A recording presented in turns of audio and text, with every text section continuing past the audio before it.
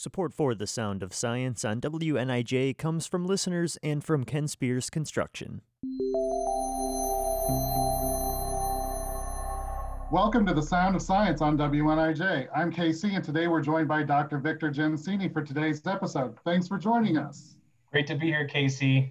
One thing we love to do on The Sound of Science is bring some amazing research being done at NIU to more people.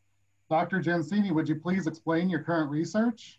Yeah, we were just funded by the National Science Foundation to look ahead to try to understand when and where severe weather will strike, try to give people advanced lead time. So the National Science Foundation is funding NIU and our research group to really look ahead to say, do we know or can we study or research these patterns that are perhaps more favorable or less favorable for severe weather across the United States? And we're really excited to get working on that grant. It just started here on April 1st of this year.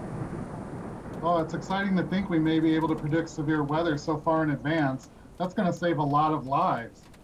What are some long-term benefits we could see because of your research? We're really hopeful that folks like emergency managers, FEMA, insurance companies can begin to look ahead the next 2 to 3 weeks and really understand, are we going to be active, or perhaps good news, are we not going to be active for severe storms? They can create mitigation strategies and resiliency strategies that I think will benefit everybody. Most people are not going to change the way they behave if I give you a forecast 2 weeks in advance, but there are certainly sectors out there that are very sensitive to weather information that we think are going to be greatly benefited by this research. This has been The Sound of Science on WNIJ, where you learn something new every day.